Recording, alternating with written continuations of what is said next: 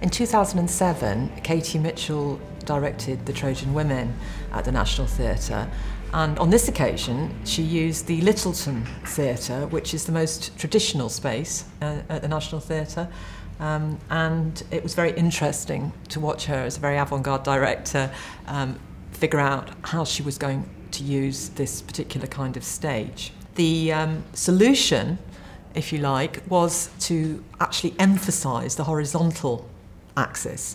The whole production and the movement took place on really quite a spread out way, going from side to side. The only thing that happened vertically was there was a service lift in the middle, and important entrances were made through it. For example, when Helen of Troy turned up to have her final row and showdown with old Queen Hecuba, she turned up in the lift.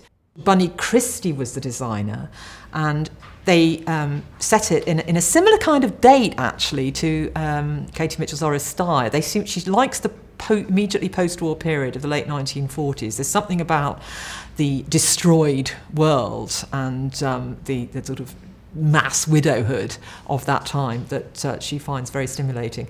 So the Trojan women, Troy's been destroyed. They are in a camp in Euripides, about to be sent off to different places in Greece by ship. So Bunny Christie responded by creating something that looks very like a sort of ferry terminal in the Black Sea, somewhere in Turkey, which looks as though it's been through a war. It's thoroughly down at heel.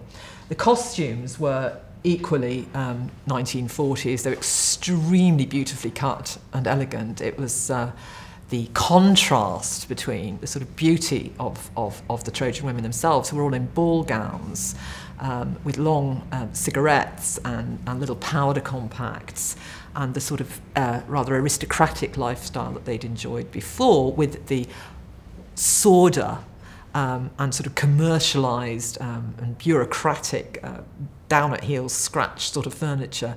That was a very, very moving contrast in itself, reminiscent of many, many photographs and bits of newsreel from World War II. The costume decision, I think, was a direct response to a particularly beautiful chorus in The Trojan Women, where the Trojan women remember the night that their city was destroyed, and they very yearningly remember the loss of their actual husbands. So these are beautiful young women, except for Hecuba, and they were made by the marvellous choreographer Struan Leslie to dance an awful lot along this horizontal axis to big band music, very atmospheric music of the sort of pre-rock and roll era, popular songs but of that sort of era, and they danced in a position for ballroom dancing, for waltzing, with their long gloves and their beautiful hairdos, but without their men.